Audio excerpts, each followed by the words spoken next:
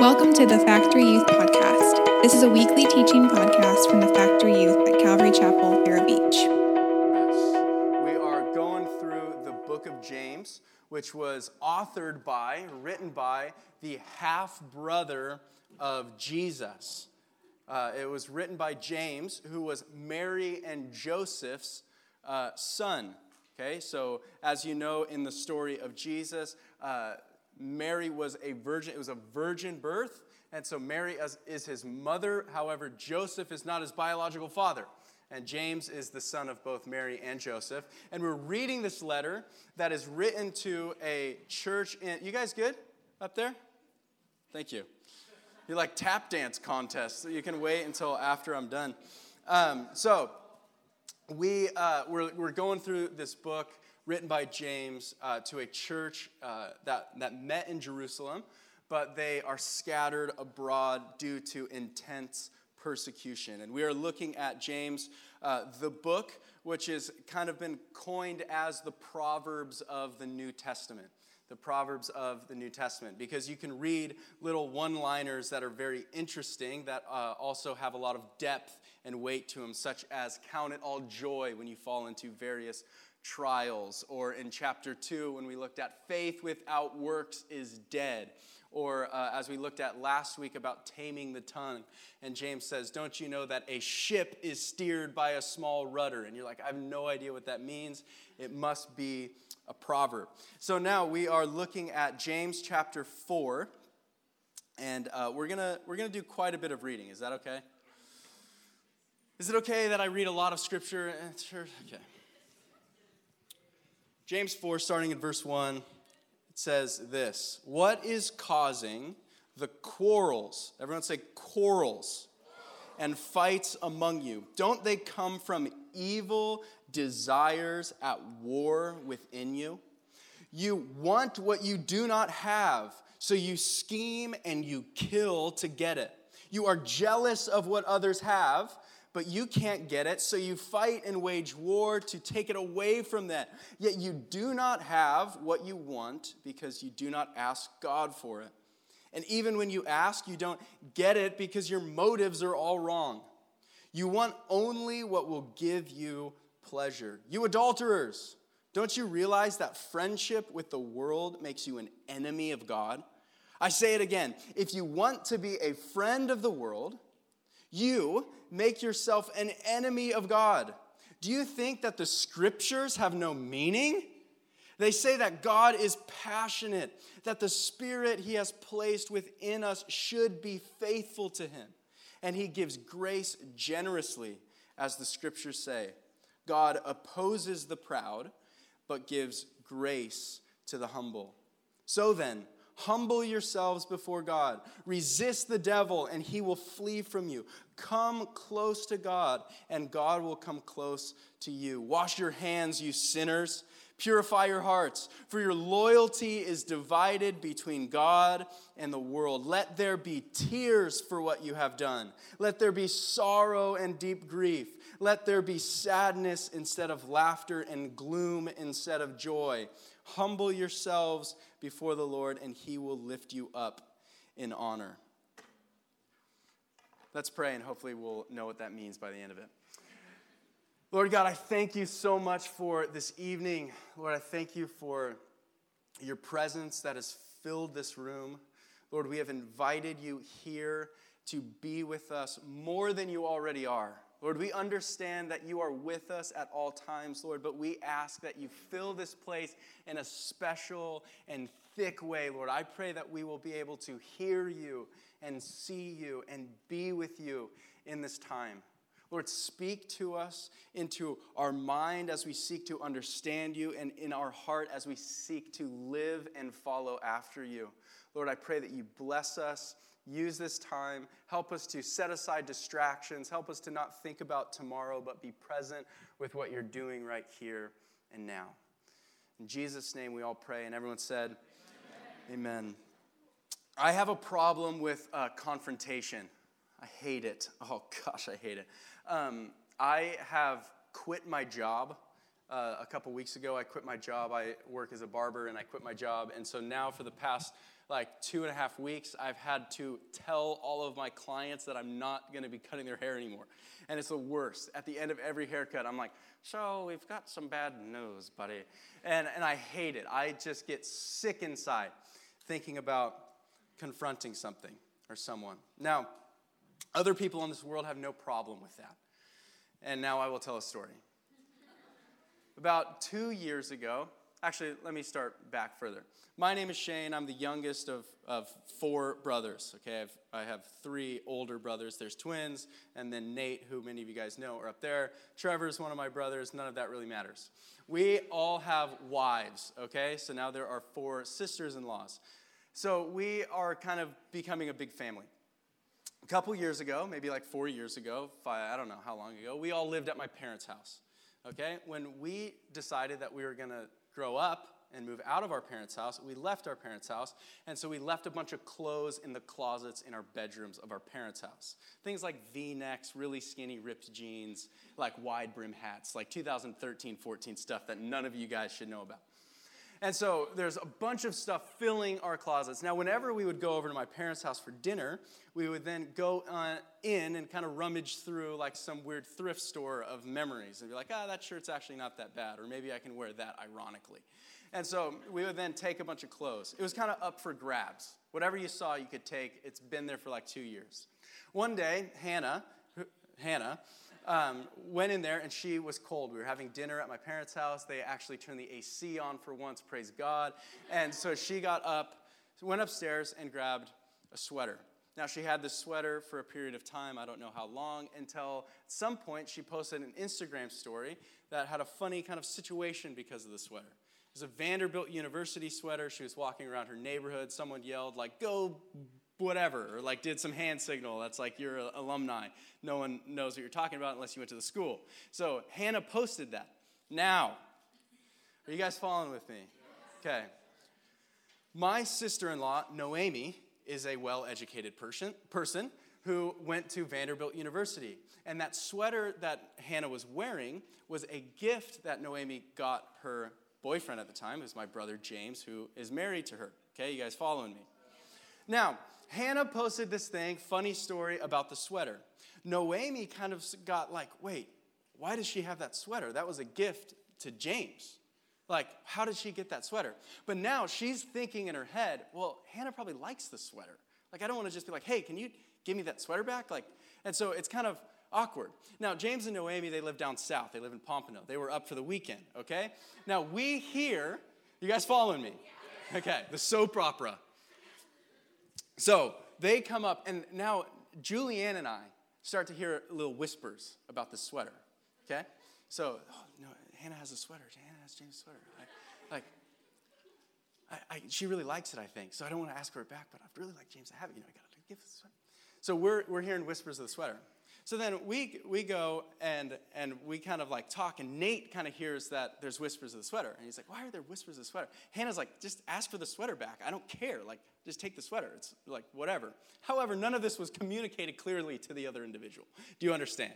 So there's just whispers happening. Ooh, I want the sweater back. Oh, just take the sweater. I don't really care about the sweater. And Julianne and I are caught in the tension in the middle, and it's the worst because we do not care.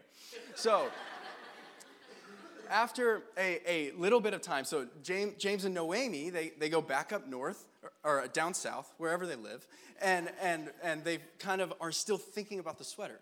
So then, a little while later, me, Nate, and Trevor get a text from James that say, hey, do any of you guys know where my old Vanderbilt sweater is?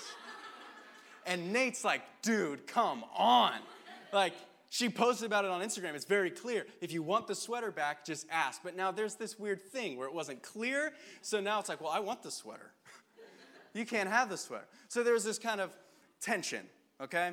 Now, James and Noemi, they came down up again, and we were all having dinner at Nate and Hannah's house. And so Nate woke up that morning, and he chose violence. So as soon as James and Noemi walk in the door, Julianne and I are already there, and we're like, oh no. And Nate says, we're having a sweater session. They walk in the door, and they say, can we shut up about this stupid Vanderbilt sweater? And he chose confrontation, and it was dealt with. And Noemi received the sweater, and I'm sure she may wear it sometimes. I don't know. Hannah, as you see, got a new sweater to keep her warm.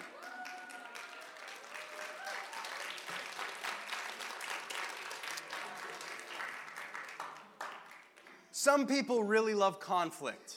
Some people really love conflict. I believe that the author of the book of James is similar in that way. When he woke up to write James chapter 4, he chose violence to write to us. Now, my message title, if you like to take notes, is Picking a Fight with Yourself. Picking a fight with yourself. Kind of at the end or towards the end of the passage that we read, James brings up an interesting quote from the book of Proverbs that says, God opposes the proud, but gives grace to the humble. God opposes the proud, but gives grace to the humble. Now, our goal as believers is to be close to God, to be in close relationship and fellowship with God, the creator of the universe, and we have access to him through faith in his son, Jesus Christ, who came from heaven, lived on earth, died in our place so that we could have relationship with him. And our whole life begins at the death of Jesus, that we now have access to relationship with God the Father through the work that Jesus did on the cross. And here we see from this proverb that there is something that can stand in the way of us and our relationship with God. We have access to God through Jesus. However, we are told that God opposes the proud. God opposes the proud. We are told in Scripture that God hates pride. God detests pride. God resists pride. God opposes pride. Pride is something that can stand in the way of us and God. It is a wall that can be up, that is standing away us and God, and also who God wants us to be and who we naturally are. So we need to pick a fight with ourselves to punch a hole in the dry wall of pride, so to speak. So I pray that tonight is your monster energy, that you can punch a hole into the dry wall of pride. If you could, turn your attention to James chapter 3, and I think you'll really understand why I think James chose violence. If you are wise and understand God's ways, prove it by living an honorable life, doing good works with the humility that comes from wisdom. But if you are bitterly jealous and there is selfish ambition in your heart, look what he says, don't cover up the truth with boasting and lying. Humility and wisdom bring a proper view of oneself. We try to cover up the truth about ourselves. Sorry, I think this is my notes that I got confused. For jealousy and selfishness are not God's kind of wisdom. Such things are earthly, unspiritual, and demonic. For wherever there is jealousy and selfish ambition, there you will find disorder and evil of every kind. But the wisdom from above is first of all pure.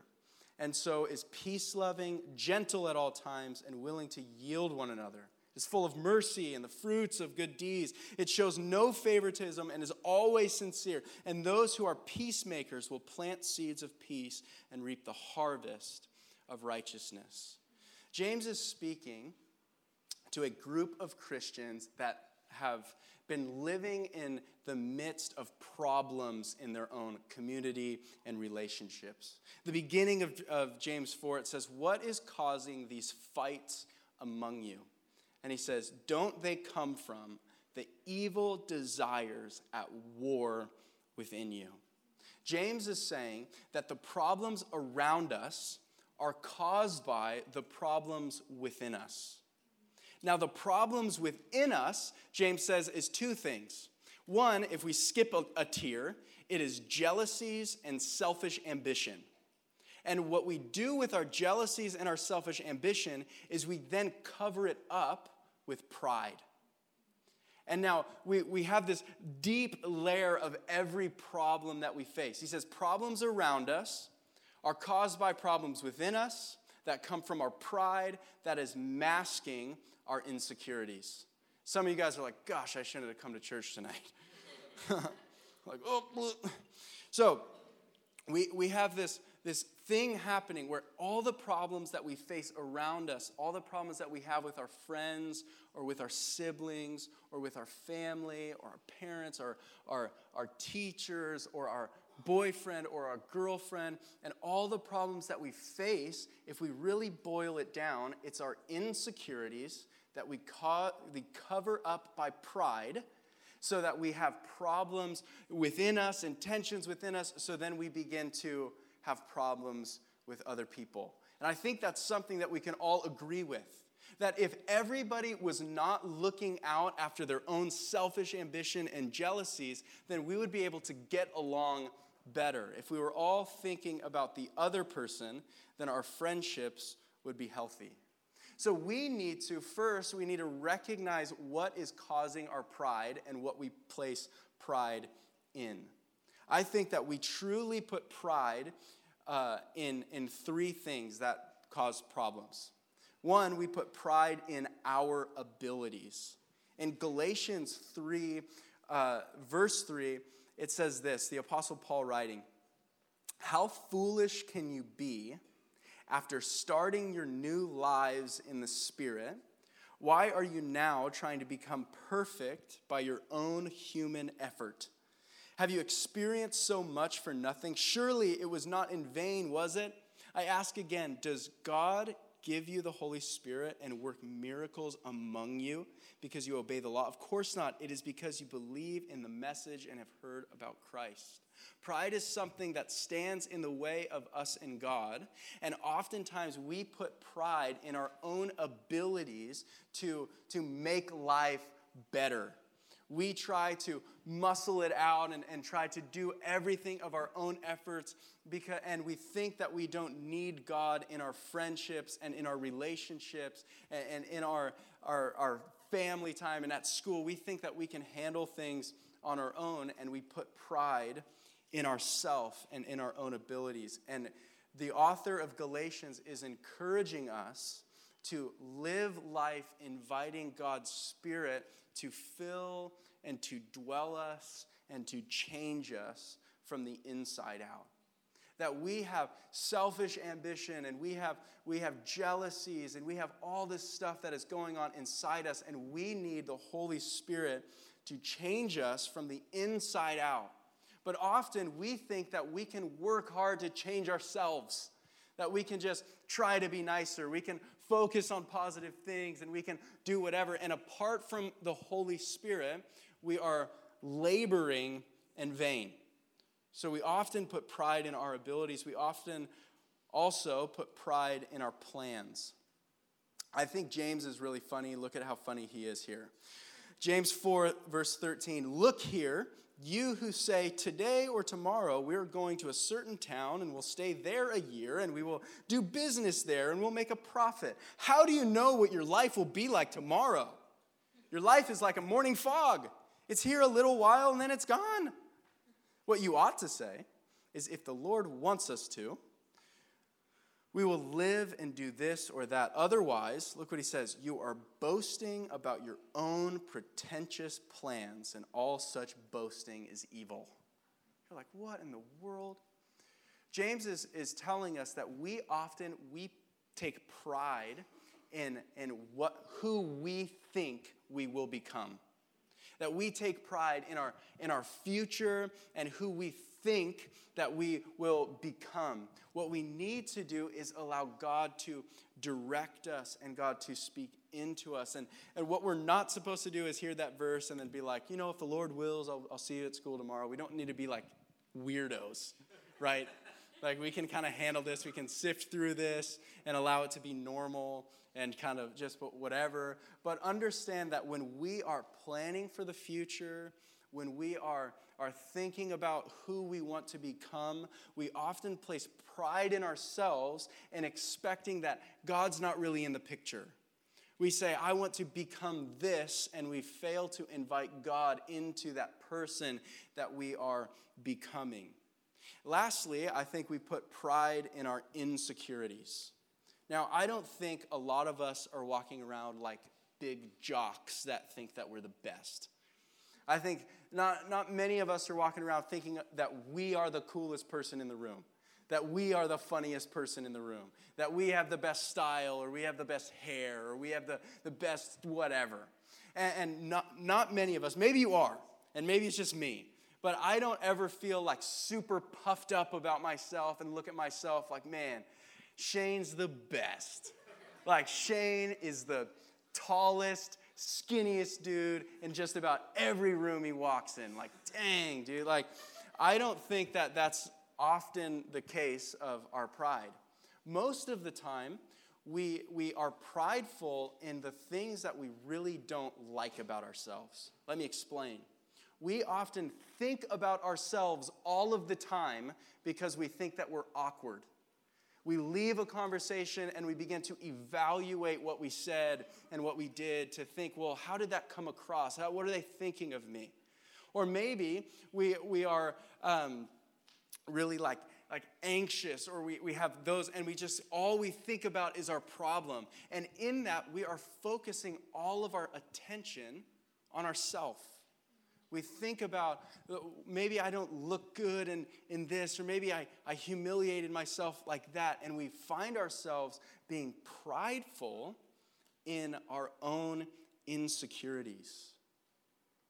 Now, the author of Galatians, who I quoted earlier, he encourages us as far as pride goes. He says, as for me, I may never boast about anything except for the cross of our Lord Jesus Christ, because of that cross, my interest in this world has been crucified, and the world interest has also died.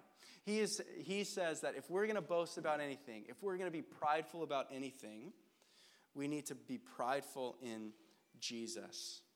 Now, I think that we can all relate and understand that we are often prideful in things. But the call of the author of James, he tells us that we are to humble ourselves before God, to resist the devil, and he will flee from you. He says, come close to God, and he will come close to you. So if we are dealing with pride, we are all dealing with pride. How do we resist pride, and how do we humble ourselves? Point number one, through request. Request. James says, you want what you don't have, so you scheme and you kill to get it. You are jealous of what others have. And then he says, yet you do not have what you want because you do not ask God. James is expounding upon what Jesus said in the book of Luke. In chapter 11, it says this, and so I tell you, Jesus speaking, keep on asking, and you will receive what you ask for. Keep on seeking, and you will find. Keep on knocking, and the door will be open to you. For everyone who asks receives, and everyone who seeks finds, and to everyone who knocks, the door will be open. You fathers, if you are children, ask for a fish. Do you not give them a snake instead? If they ask for an egg, do you give them a scorpion? Jesus is also funny. Of course not. So if you sinful people know how to give good gifts to your children, how much more will your Father give the Holy Spirit for those who ask? Oftentimes we see our own insecurities, we see our problems, and our instinct is to cover them up with pride and to cover them up so that no one sees them. Now, oftentimes they will be seen in one area or another, but we try to cover them up as best we can. We try to mask what's going on inside us so that nobody knows what's going on.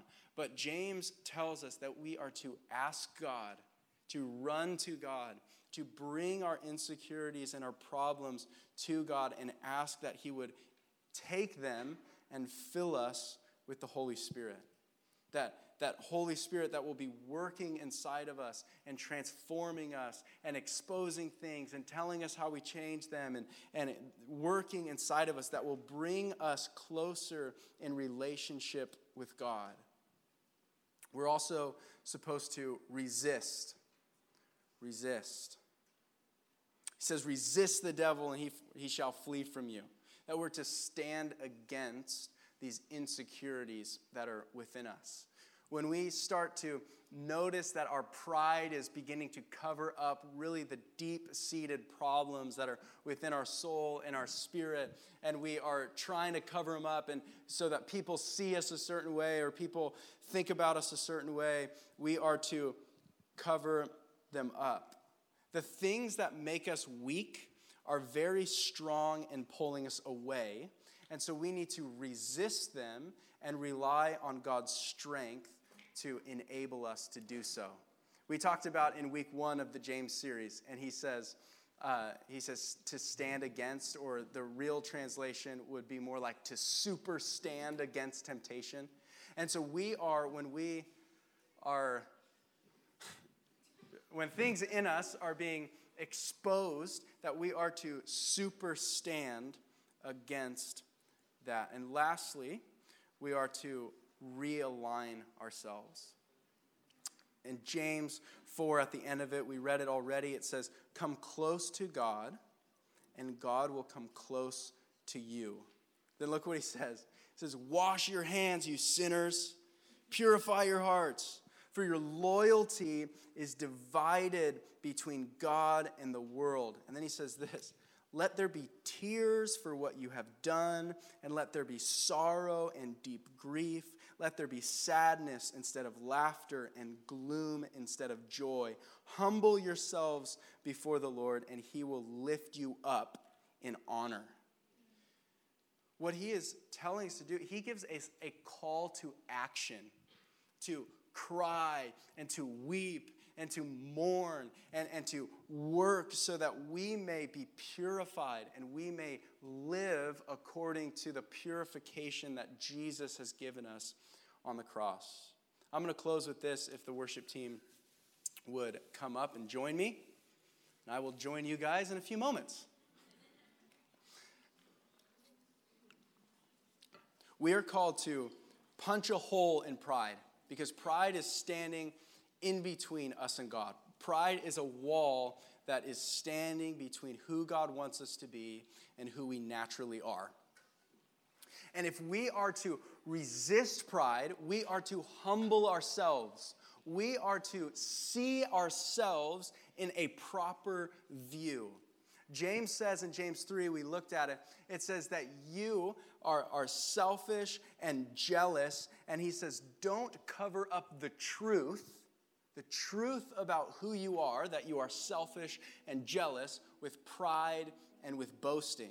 That we are to request that God comes in and changes us. We are to resist when we feel those insecurities coming up, and we are to realign ourselves with who we're supposed to be and who we're supposed to be close to. We're supposed to be close to God, and we need to realign and reevaluate ourselves. Now, there's this idea that has come up throughout the course of church history or Christian spirituality history. It's this idea called obscurity. Now, it comes from a lot of biblical stories of people like David, who were alone, and God was, for a long period of time before he was anointed, or before he became king, that he was kind of off running from Saul by himself, and God was doing something within him before he became king. Another instance would be Jesus. For 30 years, he was humbly the son of a carpenter before he began his ministry. And there was this time of development that happened within Jesus before he began his ministry. Similarly, the Apostle Paul was a famous rabbi, and he got saved and placed faith in Jesus. And for years, he stopped being a rabbi, he stopped teaching, and he was away for years just being with God. And there's this idea that we are to be alone and be with God. But it's become a spiritual practice that a lot of Christians have done over the course of history. And not so much as being alone for 30 years or being gone for a long time so that we can do whatever, but in really little things. And it's kind of described as doing something for the sake of not being seen, okay? Doing something for the sake of not being seen. Sometimes our pride gets puffed up and built up when we're always seen by other people. We're always on Instagram and we're getting comments, or we're always at school and we're doing whatever. And this idea of obscurity is doing something for the sake of not being seen. Little things like cleaning your brother's bedroom, and he thinks your mom probably did it, and you just don't say anything. And you don't receive applause, you don't receive reward. And in that, you now have to suffer with the feelings of doing something and not being seen. You begin to feel the pride in you that I'm the best person alive. No one else would do this. My brother would never clean my room. My brother would never, ever in a million years, I'm the best. Or maybe we do something and we're not seen, and then we have to suffer in the silence. Oh, did anyone even see that? Did anyone even notice? Does anyone? And these things that would not come out of us unless we are doing them. Do you understand? Every Saturday night, I set up Salvi for youth on Sunday.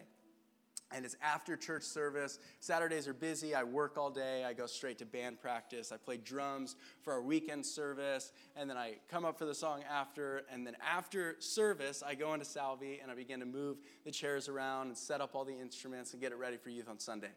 And every single week, this is what I'm doing. I'm moving a chair and I'm like, gosh, why isn't someone else doing this? Nate should be doing this. Nate doesn't do anything. And then I'm like, gosh, Pastor Nick should be doing this. He's the campus guy.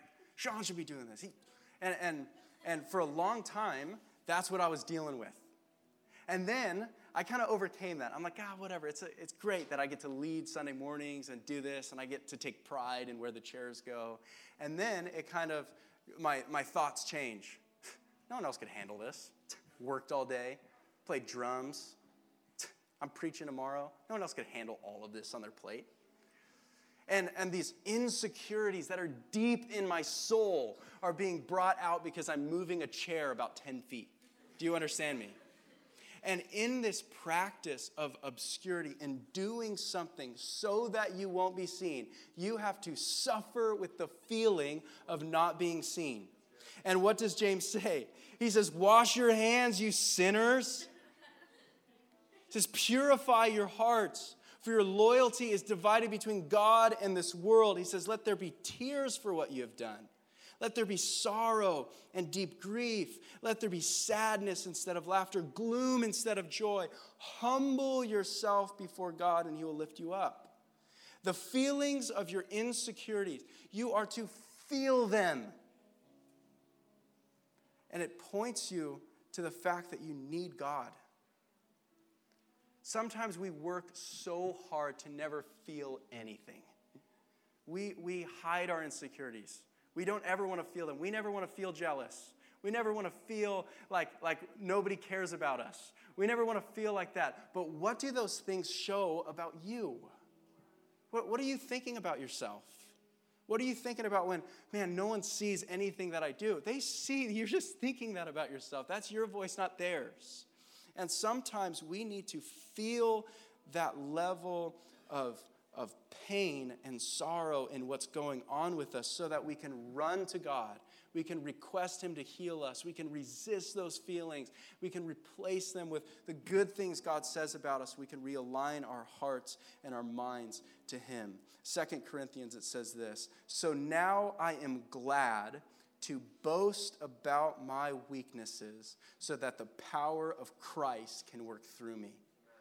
That when we do things and we're left with the silence of our own mind and the silence of our own emotions, we now can go to God and say, Lord, can you take this from me? And be filled with his Holy Spirit that tears down walls and strongholds.